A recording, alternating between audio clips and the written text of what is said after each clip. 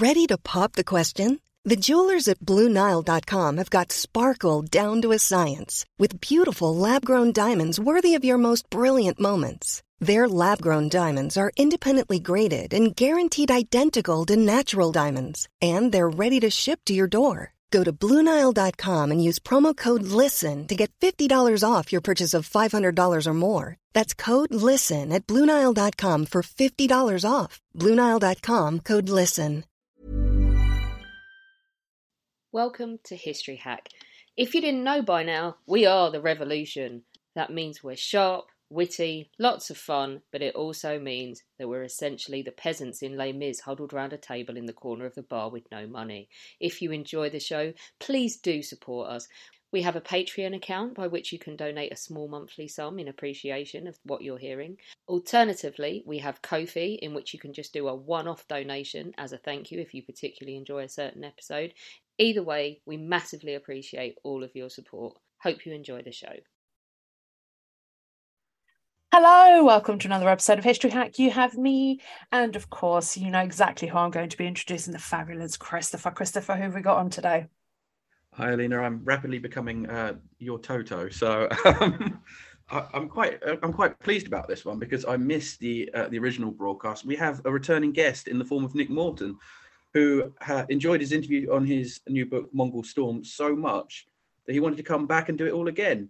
He's a historian and senior lecturer at Nottingham Trent University who specialises in the Mongolian Empire and the Crusades and Crusading States, having written other books, including The Crusader States and Their Neighbours, the Teutonic Knights and the Holy Land. And he's here to talk to us about that very subject. So, Nick, after countless emails, it's nice to meet you. How are you doing? I'm doing great. Thanks for having me on the show again. I'm way out of my depth here, so I'm excited to learn something new. Excellent. And it's been, I had a look on the schedule and we haven't done anything on the Crusades apart from Mongol Storm in exactly a year. It was January 2022. So it's about time we did one.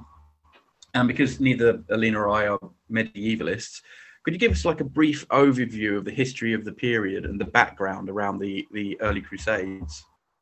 Okay, so yes, the story starts quite a long time before the period we'll be looking at today, in the late last years of the 11th century. And in these years, a massive series of campaigns set out from Western Christendom, known as, to later historians, as the First Crusade.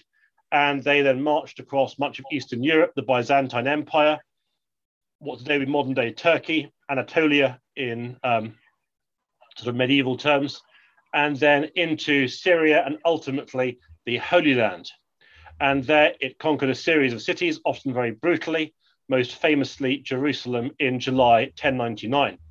Now, on the basis of the conquests made by the First Crusade, a series of territories, often known to historians as the Crusader States, were set up across the Levantine region, the Kingdom of Jerusalem, the County of Tripoli, the Principality of Antioch, and the County of Edessa.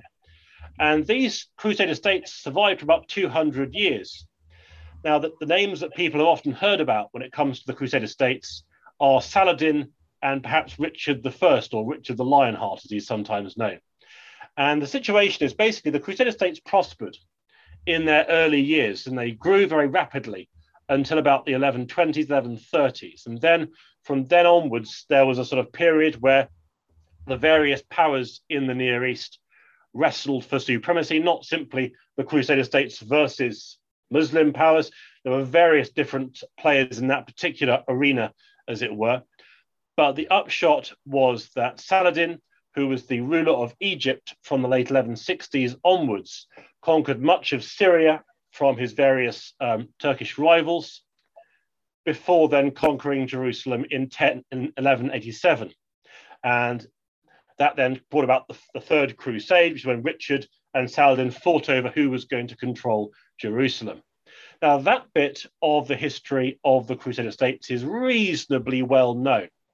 What's less well known is that in the years after the Third Crusade, Saladin's empire became very much caught up in infighting as his brother and sons fought over Saladin's empire, known as the Ayyubid Empire, the name Ayyubid coming from Saladin's father, Ayyub, And in that period of infighting, the Crusader states rebuilt themselves to a large degree until by 1229, they were large enough to acquire, through treaty with the Ayyubid Sultan, the city of Jerusalem. And so Jerusalem was gained or regained, depending on your perspective, by the Kingdom of Jerusalem in 1229.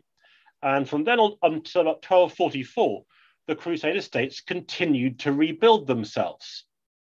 And it's only subsequently, from 1244 onwards, that they became more and more embattled until their final collapse in 1291.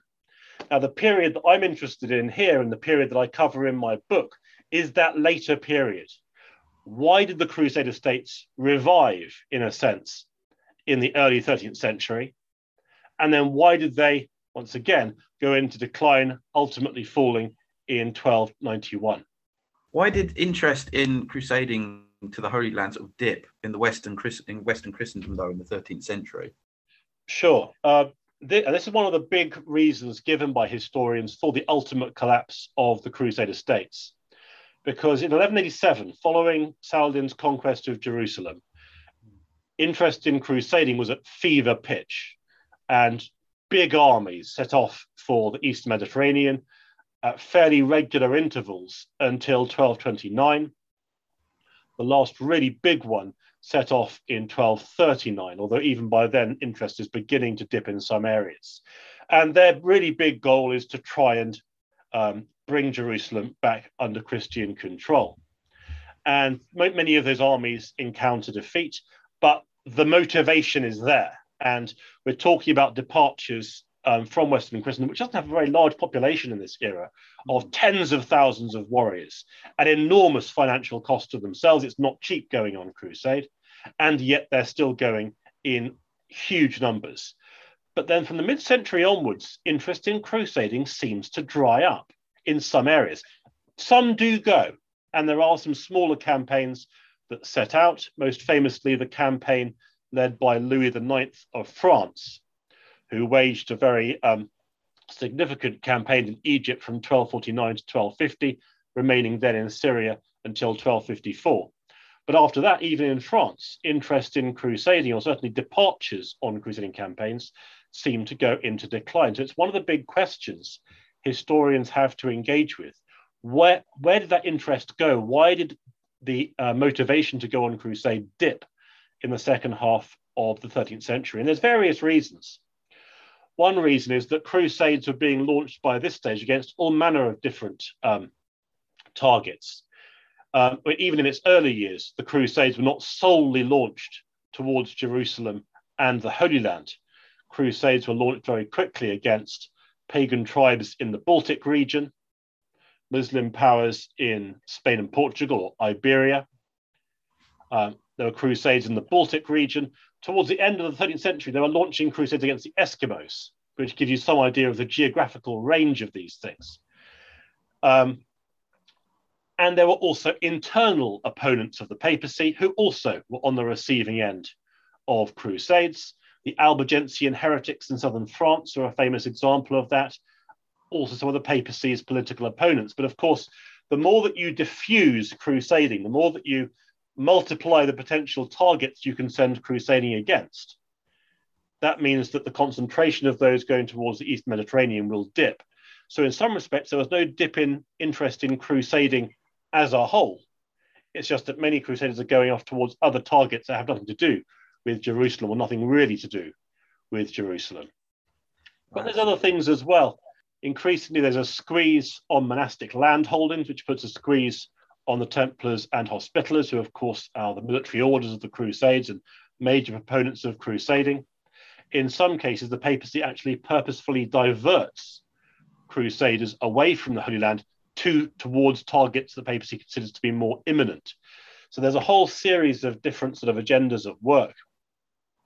Another one, which I can't really prove, but I suspect, is that as the Crusader states began to head seriously into decline, there was a degree of sort of futility about this. Why send another army to be defeated just after all the other armies have been defeated? It may also have had an impact there too. But certainly motivation for crusading to the Eastern Med does dip in the late 13th century, and that goes some way to explaining why the Crusader states themselves fell towards the end of the century. Absolutely, because you've only got a finite amount of resources and men, and it's not because they're not necessarily centrally commanded. You don't have like the Vatican to lead it, sort of controlling everybody's armies. So you have got like local states like the Teutonic Knights saying, "Stuff this, we're going into Poland and the Baltics," and not hit. So I could see why it would be very difficult to organise a proper campaign. Yeah, absolutely. I mean, the Crusades is people rarely go on crusade out of compulsion. It's a voluntary choice. It has to be said, of course, if the Count of Toulouse is going on crusade, then the Count of Toulouse's knights are going on crusade whether they like it or not. But the Count of Toulouse still has to choose in the first place. Yeah, and the peasants get even less choice. So why did those crusading expeditions, which did set out for the Near East, fail on the battlefield, particularly the large ventures in like the 5th and 7th Crusades? So the 5th and 7th Crusades, they both followed a similar script when it came to strategy, because they didn't head for Jerusalem at all, even though Jerusalem was their goal. Their thinking was to advance against the Egyptian coast, then move up the Nile to conquer Cairo. And the thinking was that once Egypt was under their control, that the resources of the Nile Delta, which of course is very much the prime agricultural region of the Near East, because the Nile Delta gets flooded every year with the waters of the Nile, which brings some natural fertilizers, which then creates very substantial crops. That also coupled with the fact you've got the trans-Saharan gold routes going through, or many of them going through Egypt, and indeed the spice trade from India and Southeast Asia, which reaches the eastern coast of Egypt. Then the goods are brought by canal or baggage animal to the north coast and to ports like Alexandria or Damietta for sale into the Mediterranean trade. Egypt's wealthy, and they know this. They also know that if they were to try and conquer Jerusalem, and even if they were successful, once the Crusaders have gone home, there's not enough troops to hold Jerusalem in perpetuity. So they need to have a resource base big enough to ensure the permanent conquest of Jerusalem. And this gives rise to the Egypt strategy. So their thinking is conquer Egypt, and its resources will enable the permanent conquest and retention of Jerusalem. But in both cases, those expeditions fail. And it's interesting that in many ways, they both fail for the same reason. The 5th Crusade embarks against the city of Damietta on the eastern end of the Nile Delta. And then after a very brutal and lengthy siege, lasting a little over a year, the Crusaders do get into the city, following which they then sort of recoup for a fair amount of time before advancing towards Cairo. But then when they advance up the Nile towards Cairo, they then got blocked when a spur of the Nile called which near the town of Mansoura, when they had to cross that branch. On the other side of the branch was the Ayyubid army. And so there's a lot of fighting over in that sort of river area before the Crusaders eventually had to return back to Damietta. And the reason they had to return to Damietta is that the Egyptians launched warships on the Nile behind the Crusader lines and cut off their supply lines. So they began to run out of food, disease began to spread, the crusade withdrew back towards Damietta, the withdrawal became a rout, the army surrendered. That's the end of the 5th Crusade. And what's interesting is with the 7th Crusade, almost exactly the same thing happens again. 7th Crusaders arrive. On this occasion, they take Damietta very quickly. And they too advance up the Nile towards Cairo. They too reach the branch of the Nile with Mansoura on the opposing bank. On this occasion, they do cross that spur of the Nile, and there's a lot of fighting outside Mansoura, which is sort of indecisive. But again, one of the clinching factors is that the Egyptians, once again, managed to get ships onto the Nile behind the Crusader lines, cut those lines, the Crusading army withdraws, and the withdrawal becomes a rout, and the army surrenders. So it's interesting that these two, arguably the biggest campaigns of the 13th century, fail for very, very similar reasons. There is one other campaign that warrants mention, and that happens in 1239. It's called the Barons' Crusade, or the 6th Crusade. This is the other campaign that has a really big military presence. And a lack of familiarity with the landscape and topography goes some way to explaining that crusade's failure too. Because that one doesn't go to Egypt, it lands at Acre in the Kingdom of Jerusalem, and then advances towards Gaza. And the crusade commanders, they hear of the Ayyubid army marching out to meet them, so they're determined to go and meet the Ayyubids in battle. And the Knights Templar and the Knights Hospitaller, who are the experts in warfare in this region, say, don't march out against the Ayyubid army. Your line of march will take you through a narrow valley, and the Ayyubids will then line the valley with archers and block its entrances and shoot you down. But the Crusade commanders thought they knew better.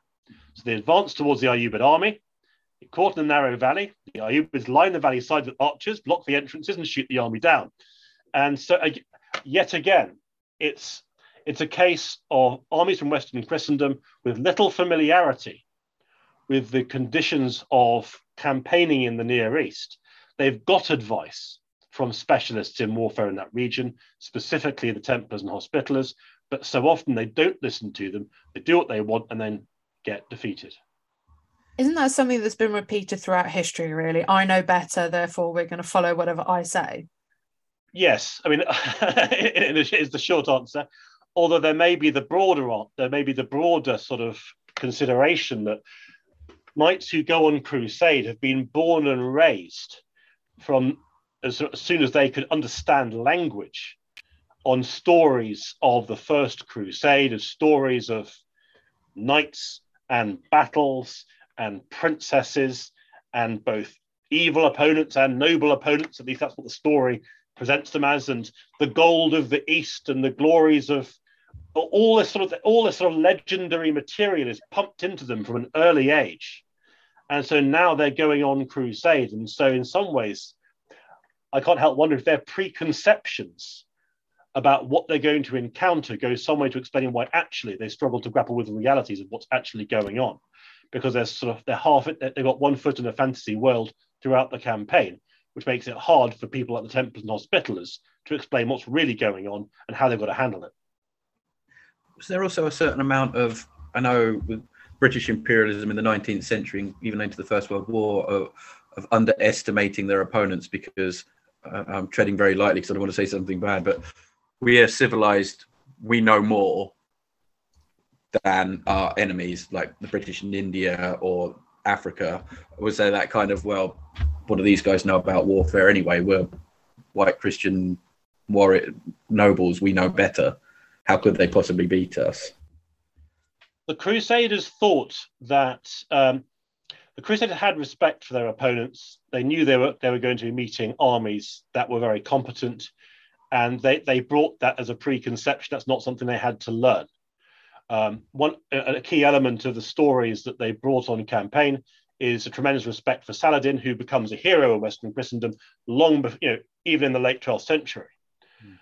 Which is an astonishing phenomenon when you sort of think about that against the backdrop of crusading ideology of this time. But they knew that Saladin was extremely competent, and therefore there was an expectation that his descendants would be as well.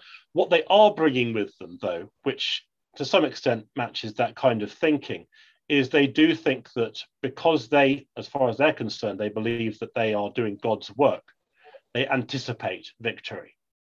They expect to win because they expect that God will give them victory, because they are operating in the belief that they are conducting God's will, or the Crusaders' battle cry is God wills it. And so you have to ask yourself whether that kind of mentality is going to affect their actual on the ground performance in battle, if they're bringing a sort of an overwhelming sense that they think they're going to win this. Although that has to be offset with the fact that having lost quite a lot of crusades in the 13th century, they may not have been quite so cocky later on in the 13th century as defeat mounted on defeat. But I think it's always important to look at the mentality, you're right, that armies bring to campaigning, because that tells you a lot about them and ultimately how they will then perform on the ground in battle. I'm really interested because the next step is another player comes into the whole mix, which are the Mongols. So How did the arrival of the Mongols impact the fortunes of Crusader states? the Mongols added a very unexpected dimension to all this. And unexpected, not just from a historian's perspective, but from the perspective of the Crusader states, the Crusaders, and indeed the various Muslim powers of the Near East as well. Because the Mongols arrive in the Near East fairly briskly. Their first invasions into what today would be the margins of the Central Asian steppe take place in 1219. Their first army reaches sort of west of the Caspian, the following year. So they arrive quickly. And so a lot of people, both Muslim commentators, Eastern Christian commentators, Jewish commentators, and Crusader commentators, they're all having to sort of come to terms and grapple with who are these people and what do they want and how much of a threat do they pose. And so, I mean, for example, during the Fifth Crusade, that's a huge campaign sent to try and conquer Egypt. The initial rumors go that what they're seeing in the advance of the Mongols is the advance of the armies of Prester John. Now, Prester John, hold on to your hats, this is an unusual one. Prester John was deemed by this stage to be a priest emperor who lived in the Indies, which is not the same as a modern day India. It's sort of a rather generic term used in this period, sort of somewhere out to the east. Their grasp of geography is very thin in this period, who ruled over an empire made up of human inhabitants, but also monsters, according to some legends, and whose lands encompassed caves where dragons live, according to some legends, and in one story, the Fountain of Eternal Youth. So the concept of Prester John. It's a very powerful one in Western Christendom, and all these legends emerge to surround it. And there is a belief, taken quite seriously in some quarters, that when the Fifth Crusaders hear of the advance of the Mongol army, what they're actually hearing is the advance of Prester John, who is marching to their aid. And in fact, one of the explanations given for why the crusade paused before staging its advance against Cairo is it wanted to gather more news about the Mongols so it could call against Prester John as they thought he was. So they could gather that information and then coordinate their efforts with Prester John, as they thought he was, so that they could then march together on Cairo or against their various common opponents. So it's an astonishing manifestation of the Mongol advance and the legends surrounding it. Now, of course, it didn't take too long for that legend to get pretty exploded. Although even in later years, when people began to realize that the Mongols were in fact the Mongols, that even then they start to embroider legends around the Mongols that in fact the Mongols had already conquered Prester John's kingdom, or that Chinggis Khan, or Genghis Khan as he's often known, had married Prester John's daughter. But a place has to be found for Prester John, it seems, in the legends of this era. But that also gives rise to another question, which is, whose side are the Mongols on? Are they marching to the aid of the Crusader states? Or are they, in fact, marching against them? And initially, it's thought the Mongols are on their side, and then it becomes fairly clear that's not the case. But even when it becomes clear the Mongols are, in fact, advancing and will be looking to conquer the Crusader states, even then, there is some discussion about whether the Mongol invasions will play out in their interest, because ultimately the Mongol Empire is destroying all the Crusader states' powerful neighbors. And in the short term, at least, that plays out in the Crusader states' interest, because suddenly they're not being threatened by those neighbors anymore. But they are being threatened by the Mongols. So as a result, the Crusader states try and send out some diplomats to the Mongols to try and negotiate peace for themselves. One of the northernmost Crusader states, the Principality of Antioch, actually submits to the Mongol Empire. But this is when something astonishing happens, because when the Mongols in 1260 launched their frontal offensive into northern Syria, the Ayyubid Empire collapses, or what's left of it collapses, in the face of the Mongol advance. And that then gives the Crusader states a front line seat facing the Mongol advance. They're next, basically. And they're negotiating like crazy, trying to find some way to save themselves from what they suspect will be a catastrophic invasion. And we're not quite sure what happened to those negotiations. What we do know is that the Mongols sent ambassadors to Egypt which at this point is ruled by a dynasty called the Mamluk dynasty, or an empire called the Mamluk Empire. And the Mamluks make their intentions very clear because they kill the Mongols' ambassadors and then march out against the Mongols. And crucially, the Mamluks defeat the Mongols in battle. And this doesn't happen very often. And crucially, the Mongols' counteroffensive to that victory doesn't really work, or it doesn't happen because the Mongols themselves get caught up in infighting.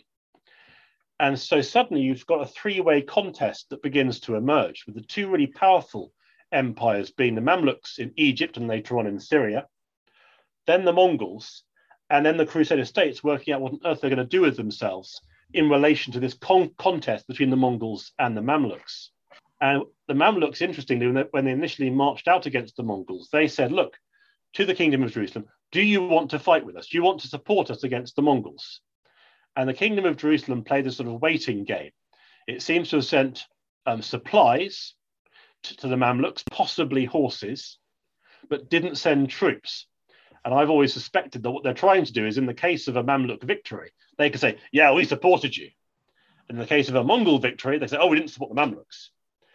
But the Mamluks aren't fooled by this. And so after the Mamluk victory against the Mongols, and it takes about 20 years for the Mongols to come back, the Mamluks then devote a great deal of their attention to taking apart what's left of the Crusader states. And that's a process that doesn't really end until the total collapse of the Crusader states in 1291. Do the Mongols suffer from the same sort of problem that the Crusaders do in lack of knowledge of the topography? Mother's Day is around the corner. Find the perfect gift for the mom in your life with a stunning piece of jewelry from Blue Nile. From timeless pearls to dazzling gemstones, Blue Nile has something she'll adore. Need it fast? Most items can ship overnight. Plus, enjoy guaranteed free shipping and returns. Don't miss our special Mother's Day deals. Save big on the season's most beautiful trends. For a limited time, get up to 50% off by going to BlueNile.com. That's BlueNile.com. I'm Sandra, and I'm just the professional your small business was looking for. But you didn't hire me because you didn't use LinkedIn Jobs. LinkedIn has professionals you can't find anywhere else, including those who aren't actively looking for a new job, but might be open to the perfect role, like me. In a given month, over 70% of LinkedIn users don't visit other leading job sites. So if you're not looking on LinkedIn, you'll miss out on great candidates like Sandra. Start hiring professionals like a professional. Post your free job on linkedin.com/people today. Partly, it is a fascinating dimension to the Mongol conquest. It's a fascinating dimension to the whole region that you do have people operating, negotiating with, or conducting diplomacy with people that they've never met before. And so what they do with that is very interesting. And with regards to topography, one story that's quite helpful there, I think, is that, as I mentioned, the Mongols invade Syria in 1260. The bulk of their army withdraws. The Mamluks then defeat the garrison they left to hold Syria. The Mongols then come back in 1280, 1281, where they are again defeated by the Mamluks in battle. In 1299, the Mongols return again, and this time the Mamluks aren't able to defeat them in battle. And so the Mongols are victorious, and they conquer Damascus very quickly afterwards. And so this is a deeply dangerous situation for the Mamluk Empire, because the Mongols now control one of their regional capitals, Damascus. But what's interesting is that almost within a few weeks of conquering Damascus, the Mongols withdraw unfought voluntarily. And it's interesting looking at the commentators remarking on this, because why would the Mongols withdraw? They've been trying to conquer the northern districts of the Mamluk Empire for decades. Now they've done it, they withdraw voluntarily. Why? And one of the answers to this, given by a leading commentator from the Knights Templar, is that the Mongols withdrew because they ran out of grazing. They didn't realize there wouldn't be enough grassland for them to graze their herds and flocks, which are all part and parcel of the Mongol Empire and its war machine. And so as a result, because their animals are lacking space to graze, they have to withdraw, whether they like it or not. And so again, it may be the case that topography and landscape plays a part in the Mongols' failure to conquer northern Syria. So let's throw something else into the mix of the possibility of the fall of the Crusader states. Is it a result of trade? especially with the major Italian powers, for example, at Pisa, Genoa, and Venice, which were fighting one another for commercial supremacy. I mean, I'm guessing they were causing a load of damage to the Kingdom of Jerusalem. Yes, I mean, this is another phenomenon in that with the establishment of the Mongol Empire, trade routes shift. In some cases, though, while they're shifting, they also grow in volume. A lot of traffic's passing through Central Asia. To some extent, and for some periods, this is facilitated by the fact, to some extent, and for some periods, this is facilitated by the fact that the huge expanse of the Mongol Empire means that merchants can travel across Eurasia with far greater ease than previously. But with that enormous volume of trade, a lot of it's going through the ports of the Crusader states or the ports of Egypt. And once those goods reach the Mediterranean, it's the Italian cities of Pisa, Genoa, and Venice, as you mentioned, who conduct much of that trade. And so the Italian cities realize that there is a bonanza of wealth to be gained from trading with all these trade routes coming and culminating in the Eastern Med. But whilst that does to some extent work out to the profit of local rulers who can tax that trade, it also means the Italians start to wage significant trade wars because they want to make sure that they, and not their commercial rivals, get control over those trade routes. And so there are a series of big wars between these Italian cities. And some of them take place actually in the Kingdom of Jerusalem. And so in 1256 to 1258, and with conflicts rolling on a bit beyond this, there's a war called the War of St. Sabas, which is a war that takes place in the port of Acre, the capital city of the Kingdom of Jerusalem, as these Italian cities and their fleets compete to see who can get greater control over the trade routes and the trade passing through the city en route to the Mediterranean trade. So trade's a double-edged knife from the Crusader states' perspective. Yes, it brings a great deal of wealth, but it also causes a great deal of conflict as well. So what else is sort of going on within the Crusader states during this period other than the military and political cock-ups, for want of a better word? Well, I mean, for one thing, the Knights Templar, Hospitaller, and Teutonic Knight, the three biggest military orders of this era. Increasingly, the Crusader states are looking more like coming more and more under their control. Now, previously, the Principality of Antioch was ruled by a prince, County of Tripoli by a count, Kingdom of Jerusalem by a king, with the various aristocracies around those rulers. But as time goes on, those rulers become weaker and weaker as their territories dwindle, as do their aristocrats. And in the Kingdom of Jerusalem, between 1225 and the 1260s, the Kingdom of Jerusalem is ruled by an absentee monarch, initially Frederick II, Emperor of Germany, and later on Frederick II's heirs. And so the king's not present.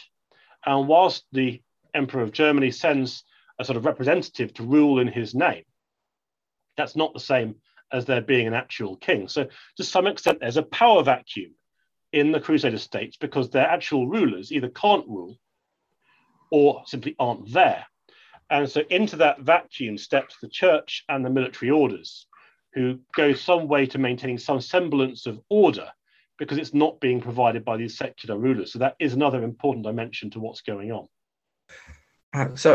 You mentioned the military orders. What kind of role did the Templars and the Hospitallers have during this period? Sure. So the military orders are perhaps most famous for conducting warfare. And they're very well set up to do this because they've got hundreds of estates across Western Christendom. And all those estates are required to send 1/3 of their wealth to the Crusader states every year. And the cumulative value of that wealth is probably greater than the income of most kingdoms in Western Christendom. So it's enormously valuable. And the military orders use that wealth to maintain armies of troops and some of the biggest castles ever built in this era. The Templars built a really big one called Safad to the north of the Sea of Galilee. The Hospitallers build their huge fortress of Crac de Chevalier, or continually build it up in the early 13th century. You may have heard of it. It's one of the sort of UNESCO World Heritage Sites. It's an enormous castle. You can still go and visit it and see it. And these are just a few of their castles. They've got tons of them. But actually, from the 1260s onwards, once the Mamluk Empire is clearly more powerful than the Crusader states, the military orders switch their focus because there's just no point them fighting anymore. or at least seeking conflict, because they're significantly outnumbered by their opponents. And where the Mamluks can replace battlefield losses very easily, the Templars at enormous cost have to bring them across from Western Christendom. And so from the mid-century onwards, really, the military orders increasingly try and conduct diplomacy. And they become among the leading diplomats of the Crusader states, trying to negotiate with the Mamluk Empire and other powers, and trying to secure and preserve what's left of the Crusader states for decades, because they can't do it by force. So they have to do it through diplomacy. And they've become quite well known in the Mamluk court. They're quite regular figures. So it is interesting to see how it's not a story just of conflict. There's a lot of diplomacy that's going on there as well. Yeah, it's not just the black and white stereotypical us versus them, the Crusaders versus the Mamelukes or the Saracens. There is a lot of interweaving between the two. And that's one of the most fascinating dimensions to this period, really, because you have plenty of examples where you have Christians and Muslims on both sides of the battlefield. And you have plenty of occasions when they conduct alliances and diplomacies across religious boundaries. You've got traders who pass freely and trade goods which pass freely between Christian and Muslim territory. You've got artistic motifs like the fleur-de-lis, which find their way into Muslim art. You've got various aspects of Muslim architecture and art that find their way into Western European art and architecture. There's a great deal of exchange going on. And this occurs in all sorts of different zones of life. One area I'm particularly interested in is falconry, because both the Mamluks, the Mongols, and the Crusader states, they all like falconry. And so they trade tips. And so you've probably seen, I don't know, in films or stories of the Middle Ages, rulers with a falcon on their wrist and a little cap on the falcon's head, which is then lifted off before the falcon flies. Well, that's a Muslim invention, which was then brought to Western Christendom. And there's lots of stories like this. And the interchange of ideas goes in both directions. They're both learning from each other. We hear about shipbuilders from Sicily that are employed in Mamluk Egypt to build ships for the Mamluk Empire. The Mongols employ shipbuilders from Genoa. Both these both territories buy arms and armor from Western Christendom, just as Western Christendom buys foodstuffs and other technologies and other goods. Turkish hats are become so popular in Western Christendom, there are attempts to ban them. So again, when we think about the classic depiction of there being, I don't know, if you sort of look at a map and you'll see many sort of popular maps of this era showing Muslim territory and Christian territory with a sort of a line between them. It's so much more complicated than that. And if I can give you two of my favorite examples of this, one of them is a cookbook created for one of the heirs of Saladin. And this cookbook contains, surprise, surprise, recipes. And it includes recipes from Western Christendom, including a Frankish roast. It also includes flatbreads from Armenian territory, recipes from Byzantium, and recipes from across the region. And so this is another way in which the food, the diet of peoples across the area reflects that sharing of ideas. And we hear examples of authors writing about how people from the Crusader states, so people from Western Christendom, how they chose to eat many of the recipes and foods typical of the Near East. So it's a sharing of ideas. And my other example is much harder, and that's gunpowder. Yeah. Because the Mongols bring gunpowder, or at least the Mongols merchants bring gunpowder. The Mongols don't seem to have used it themselves in the Near East, at least. But somehow the Mongol Empire seems to have brought gunpowder to the Near East. That's how it reached Western Christendom. It's not clear whether Muslim empires of this era already had gunpowder recipes, but certainly from this time on, gunpowder weapons will become much more prolific in the Muslim world. And that will, of course, reshape everything. Within a century, all these powers are developing cannon, and that has implications not just for the battlefield, but of course, the advent of gunpowder will affect taxation, social organization, the scale of war, the impact of war, maritime technology, maritime exploration. The list goes on. Gunpowder changes a lot, and it's the Mongols who play a crucial role in the dispersion of that technology across this era. I never really thought about how much gunpowder can influence literally the world in the matter of a century. Yeah, it's not just about, well, it is about guns in a sense and explosives, but then when you work back from that, guns are enormously expensive. They require huge amounts of taxation to run. So therefore, governments have to reorientate themselves so they can afford them. And of course, the ones who can afford them have an enormous advantage in battle. Also, gunpowder will ultimately drive heavy cavalry from the battlefield, which will then have implications on the European aristocracy because, of course, aristocrats fight on horseback. That's what they've always done. So it changes that dimension too. And of course, as the armies get bigger as a result of all these things, that means that where a medieval army might raid a region, a few centuries later, they can raid an entire country. And so it changes a lot. It's one of the drivers of what will become known as the early modern period. And in the Muslim world too, you see changes of this ilk taking place. The Ottoman Empire used gunpowder weapons extensively in its expansion. And you can see the use and adaptation of architecture, particularly military architecture, to incorporate both the dangers of gunpowder weapons being used against it, but also defensive gunpowder weapons as well. It revolutionizes a lot across the Mediterranean region, just as it revolutionizes technologies and ideas in other areas too. Absolutely. I mean, my first thought is just Spain, 1492, rolling up into the Americas, conquistadors going into Mexico, fighting the Aztecs who are using bows and spears, and they're using fire sticks and they can just wipe them out in battle. It makes such a castles go out the window because cannons can now blast a hole in the side of them. It's just such a massive impact.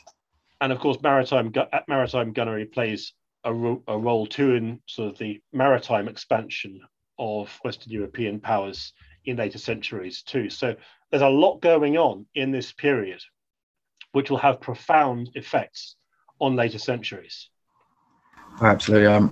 I'm not allowed to talk about maritime history in front of Alina. She gets very upset because I won't stop talking about it. Don't tell everybody that. Oh, wait, everyone knows. But dragging it back before I wander off down a rabbit hole, would it be fair to say that the Crusader states were their own worst enemies and kind of led to their own downfall? In a sense, there's a lot of infighting that takes place in the Crusader states. They do make life difficult for themselves. On the other hand, the contest between the Mamluk Empire and the Mongol Empire results in the Mamluk Empire becoming so enormously strong. I mean, Saladin, when he overthrew the Kingdom of Jerusalem in 1187, he brought together the cities of Aleppo, Damascus, and Egypt as the region of Egypt. And by combining those three powers, he had enough strength to destroy the Kingdom of Jerusalem in 1187. But it took him almost a decade and a half to bring together that concentration of power. The Mamluks got those same three cities working from Egypt as their base within less than a year. And their conflict with the Mongols facilitated that. And that's what gave them the force to be able to take apart the Crusader states. And so it's that conflict and the results of that conflict with the Mongols that give the Mamluks the strength to then take apart the Kingdom of Jerusalem, the other Crusader states, in the later decades of the 13th century.